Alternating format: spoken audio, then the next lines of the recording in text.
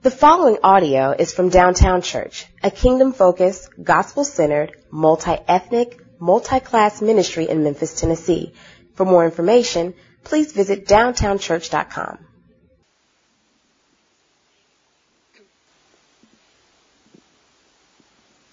Romans 8:18 through 30. For I consider that the suffering of this present time are not worth comparing with the glory that is to be revealed to us. For the creation waits with eager longing for the revealing of the sons of God. For the creation was subjected to futility, not willingly, but because of him who subjected it, in hope that the creation itself will be set free from its bondage to corruption, and obtain the freedom of the glory of the children of God. For we know that the whole creation has been groaning together in the pains of childbirth until now.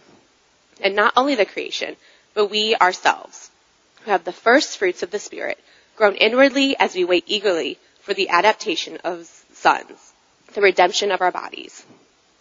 For in this hope we were saved. Now hope that is seen is not hope. For who hopes for what he sees? But if we hope for what we do not see, we wait for it with patience. Likewise, the Spirit helps us in our weakness, for we do not know what to pray for as we ought. But the Spirit himself intercedes for us, with groanings too deep for words. And he who searches hearts knows what is in the mind of the Spirit, because the Spirit intercedes for the saints according to the will of God. And we know that for those who love God, all things work together for good, for those who are called accordingly to his purpose. For those whom he foreknew, he also predestined to be conformed to the image of his Son, in order that he might be the firstborn among many brothers. And those whom he predestined, he also called. And those whom he called, he also justified. And those whom he justified, he also glorified. This is the word of the Lord. Let's go now to Romans chapter 8. And before we dive into this, let me just pray for us. Father, we need you. Indeed, you are greater than our sufferings. You redeem us in the midst of our sufferings. But, oh God, we suffer. And we live groaning for something better. And yet, Father, so often we settle for that better being some solution that this world can give us.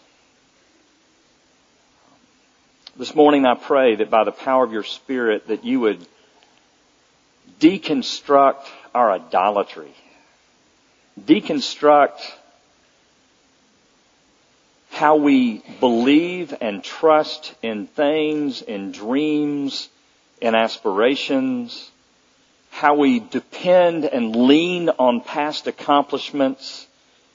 How we take your giftedness and the beautiful ways that you have blessed us to stand on as our own, robbing you of glory.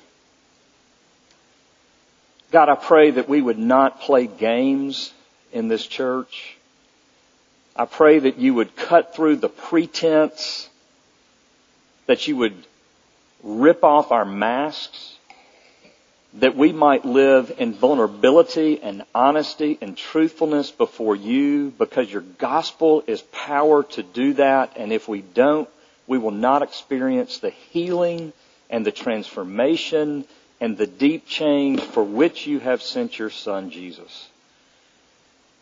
And so we are praying a bold prayer this morning.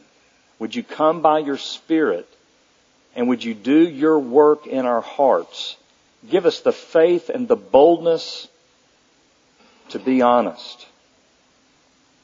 Expose us, O God, for the glory of Christ and for our ultimate good and for the good of those around us that you've called us to love. Oh God, would you come? No man can do this. Only you can. So we pray you would in Jesus' name. Amen. This past Wednesday and Thursday, our staff took a 2-day retreat. And we started out, we had a long agenda. We had a lot to get accomplished. There's a lot going on. But one thing that we wanted to do as we started out was just to check in and see how each person was doing. And what I had on the agenda as kind of a 15 or 20 minute thing turned into the entire afternoon. And as I listened to the struggles and the hurts and the pains, and I saw the tears of my coworkers, and as I shared my own pain, if you've ever taken the DISC test, this high D-I, this dominant influencer, that's what I am on the DISC test, realized that God was speaking, that I was not going to be able to get through our agenda, but there was something much more important. And so we encouraged each other, we prayed for each other, and one thing was clear to me, and that is that we are all broken. And as broken human beings, we need the transformation and the restoration that only Jesus can bring, but indeed Jesus can bring it. The Bible makes clear that it's not if we are broken. So when I or someone else is preaching or you're sitting under the Word, it's not a matter, the Word is not speaking to other people, the Word is speaking to us. And it's not a matter of if we're broken. It's not a matter of if we need the gospel. It's not a matter of if we desperately need the Holy Spirit to intervene in our lives and to do deep work in our souls. It's not a matter of if. It's just a matter of how. And if we are not doing the hard work of going deep in our hearts and souls and seeing the darkness and recognizing the wounds and identifying the wounds, then we are stiff-arming the work of God. If Romans 8, especially verse 28 and forward, is clear about anything, it is that God is at work in our lives no matter what. He works all things for the good of those that are called. But how is He at work? Do we feel and sense that He is at work? Do we know the kind of work that He needs to do in us? Are we in tune with the kind of work that God needs to do in us? Paul was. He begins in verse 18 and he says, I consider that our present sufferings are not worth comparing with the glory that will one day be revealed in us. And he talks about creation groaning. He talks about the Spirit meeting us in our weakness, praying with words that we can't even understand, because that's how deep our wounds are. That's how deep our suffering is. That is the depth at which we need the Spirit of Christ. He says, our present sufferings, and it's so easy just to go over that, those verses or that verse, but we can look throughout Paul's writing and see some of the suffering that he must have been referring to. In 2 Corinthians chapter 11, verses 23 through 29, he speaks of far greater labors, far more imprisonments. He's talking to a church that felt as if they were isolated and alone in their suffering. He said, look, I'm with you. I'm with you, church. I've had more imprisonments with countless beatings, and often I was near death. And listen to how specific he gets to his pain and his suffering. Suffering, the Greek word, just simply means pain. 5 times I received at the hands of the Jews the 40 lashes less one. 5 times. Are you kidding me? 3 times I was beaten with rods. Once I was stoned. 3 times I was shipwrecked. A night and a day I was adrift at sea. On frequent journeys, in danger from rivers, danger from robbers, danger from my own people. He knows what it's like to be betrayed, and danger from Gentiles, danger in the city, danger in the wilderness, danger at sea, danger from false brothers. In toil and hardship through many a sleepless night, in hunger and thirst, often without food, in cold and exposure. And apart from other things, there is the daily pressure on me of my anxiety for all the churches. If you have any fellow pastors in the room, elders in the room, you get that. Who is weak and I'm not weak? So says Paul. Who is made to fall and I'm not indignant? 1 Timothy 1:15, this is a trustworthy saying. that everyone should accept. Christ Jesus came into the world to save sinners, of whom I'm the worst of all. Paul, one of the deepest wounds of his soul is that he, and I think in a very healthy way, saw himself as the worst of sinners. How could he say that? Acts 22:4. I persecuted this way, the church, to the death, binding and delivering to prison both men and women. You see, Paul had some wounds. Paul has some wounds. He knew there was nothing he could do, there was no amount of good that he could do that would pay for the damage that he had done to the church that now he was giving his life for. He had some wounds. If there's one critique I have of the church over and over and over again, it is that we talk about authenticity and yet very often experience it. We talk about vulnerability, we talk about honesty, we talk about transparency, and yet very rarely are we willing to be vulnerable, transparent, and honest. Even to ourselves. Because we mask our sin, we mask our wounds, we mask our hurt with a host of coping mechanisms as we looked at last week. We mask it with working too much, drinking too much, exercising too much, spending too much. We mask it with a host of busyness. And I want you to know that the gospel is power to free you. And you need to be freed.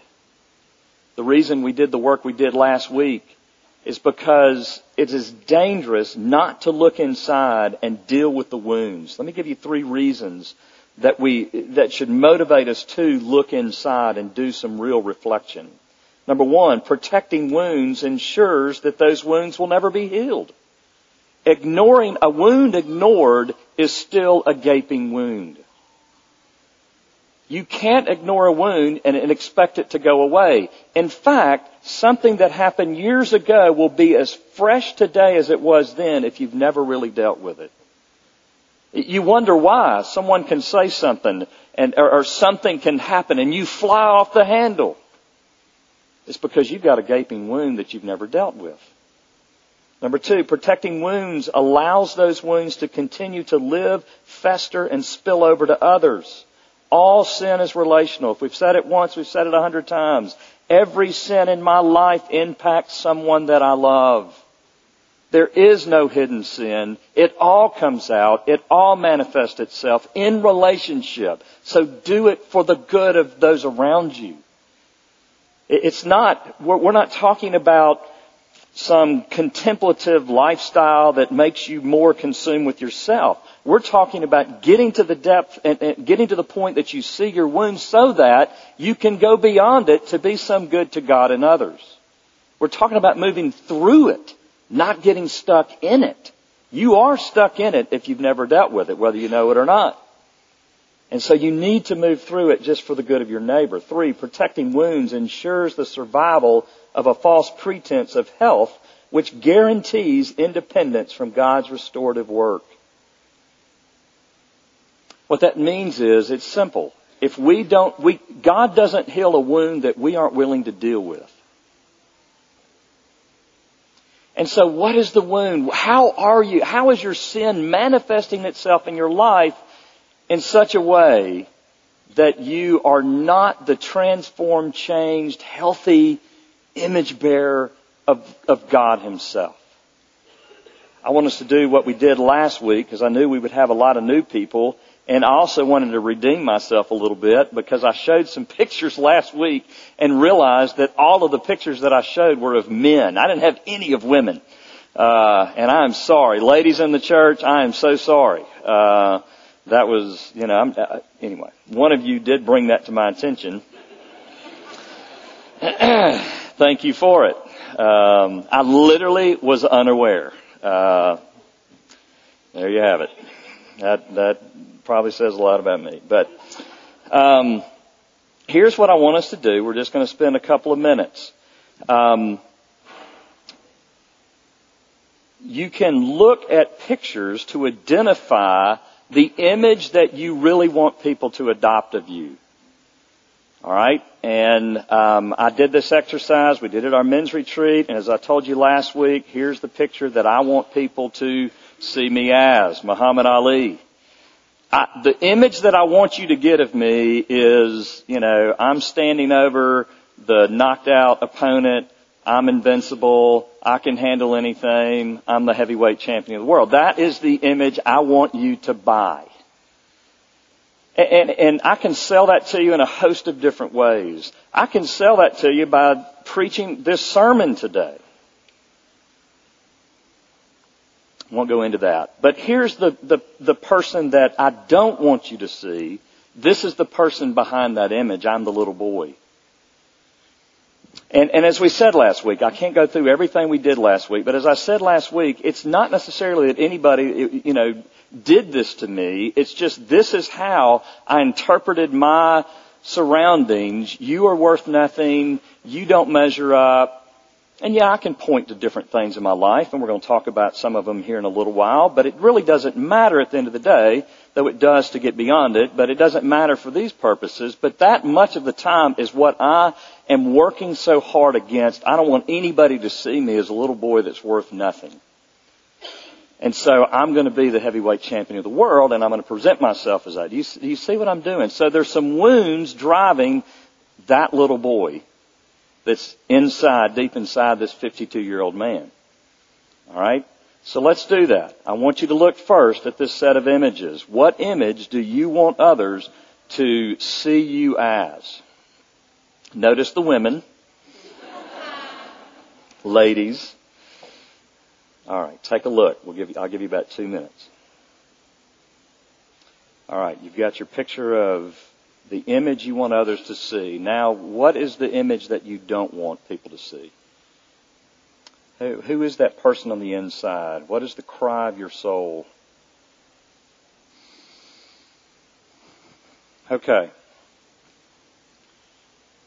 You can see how, and maybe you can't immediately, maybe you need to take some real time, but you can see, at least in my story, how my wounds of not wanting to be seen as a little boy who's not going to amount to anything, how that plays into kind of this image, this John Wayne for you older folks, or Muhammad Ali, or whatever it is. You see how the two feed off one another. Well, here's the good news of this passage. Jesus wants to use your wounds for a specific good. There is purpose. God works all things for the good of those who love Him and have been called according to His purpose. For those whom God foreknew, He predestined to be conformed to the image of Christ. He wants to use your wounds for a specific purpose. God is wanting to redeem those wounds in such a way that God gets glory and good comes to you. This world is cursed. Sin is in this world. And yet God wants to restore and transform and change you, but He does it at the point of your wounds. My story, and I think part of the earliest wound, and that's why we need to go back to some of the earliest wounds, is my dad leaving our family when I was in the 4th grade. And that's probably where this whole construct, but you know that a dad doesn't leave, I'm sure that there were a whole lot of other things that, were going on in that home that I can't even bring to mind, but that were forming feelings about myself. All right?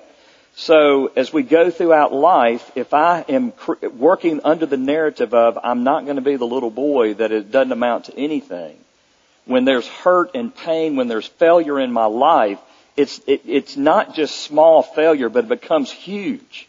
It becomes magnified. It becomes the epicenter. It becomes something that begins to define me if I allow it to and I don't bring in the realities of the gospel. See, how does God use our wounds? God uses our wounds to humble us and to meet us in our humility. Because God is what? Opposed to the proud, but who does He give grace to? The humble. And humility is not some thing out, it's not some undefined thing out here. Humility is being emptied of self. It's those moments and those seasons when you really believe that you are human.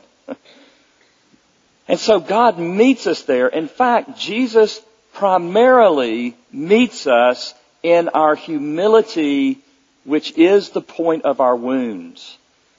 Whether it's sin that we have done, whether it's sin that's been done to us, that's where Jesus meets us. So if we don't define those things, if we don't acknowledge those things, if we don't put those things down on paper, then we are not going to see the reality of Jesus' power coming into those places.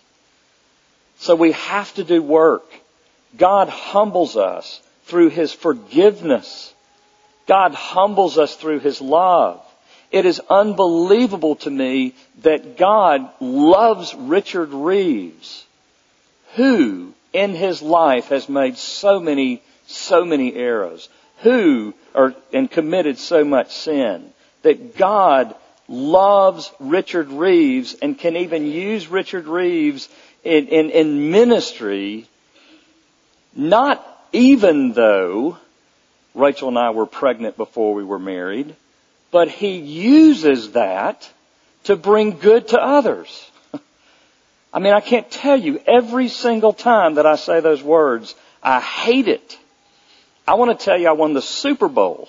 I want to tell you, I planted a church that was 7,000 members. I want to tell you anything but that. And yet God, over and over and over and over, I can't tell you how many phone calls, how many knocks on the door we've had of people saying, I'm right where you were. I need you. Isn't that beautiful? God, I hate that that's the way that God works, but that's how He works. He works through our weakness. He works through our brokenness when we are willing to acknowledge it and willing to take it to Him. That's how God uses our wounds personally, but He also uses our wounds corporately. We experienced this on the men's retreat. We got in groups and we just shared our reaction. We identified, which pictures that, is our projected self and which is our wounded self, our real self.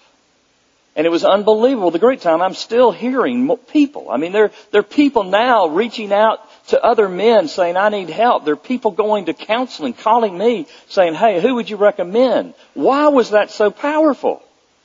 Because God uses our suffering and our pain and our wounds for His glory, for the good of others, when we are willing to be vulnerable and willing to be transparent. When we do that, God, it's like calling little afraid children out, out of their fear and out from under their bed and saying, it's okay, you can come. That's what we all are. And so God uses our wounds for the corporate good. And that's what He's after. Notice in verse 28, He says, and we know that for those who love God, all things work together for good, for those who are called according to His purpose. For those whom He foreknew, He predestined to be conformed to the image of His Son, in order that He might be the firstborn among many brothers. He uses our wound to create community.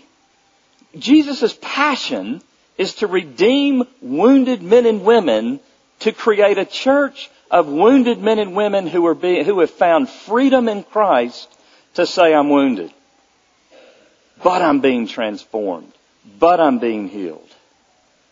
That's how Jesus uses our wounds. Secrecy is the devil's ammunition to create a pretense of wholeness to yourself and the body. If we are not willing in our small groups, in our prayer meetings, in our relationships to say, I am struggling and this is how, then the devil is using that as ammunition to say Christianity is hiding. Christianity is putting forth a pretense of health. Christianity is. Jesus is so small, and He's really just this religious figure who wants us to perform for Him, who wants us to hide the hurts and pains of our lives. He's not really a Savior who's going to go deep and who's going to restore and rescue us from the deep junk of our lives. That's how God uses the good. At our retreat, one of the staff members were talking about just the transparency that sometimes I put forth in sermons. And they were thanking me. And I shared with them that I needed to hear that. Because every single time that I'm transparent with you, do you know what happens on Sunday afternoon and Monday? I am replaying that going, you idiot. What are you thinking? I mean, you just exposed yourself to, think about people that have never been to downtown church. You're putting yourself out there. Are you crazy? That's how I feel. Why? Because our flesh says, hide at all cost. Our flesh says, live in secrecy. Our flesh says, they're going to reject you if you're vulnerable and honest. But the reality is, people will embrace you. Our wholeness, our successes exalt us in the minds of people, but it doesn't endear us in the minds of people. Our transparency and our vulnerability and our honesty, those are the things of friendship. Hiding in secrecy and exalting ourselves to a level that the Scriptures clearly say we're not, are the things of celebrity status. They are the things of people holding us up and saying, I want to be like him. We should only want to be like Jesus. And then secondly and finally, how do we do this? Let's get to some real good news.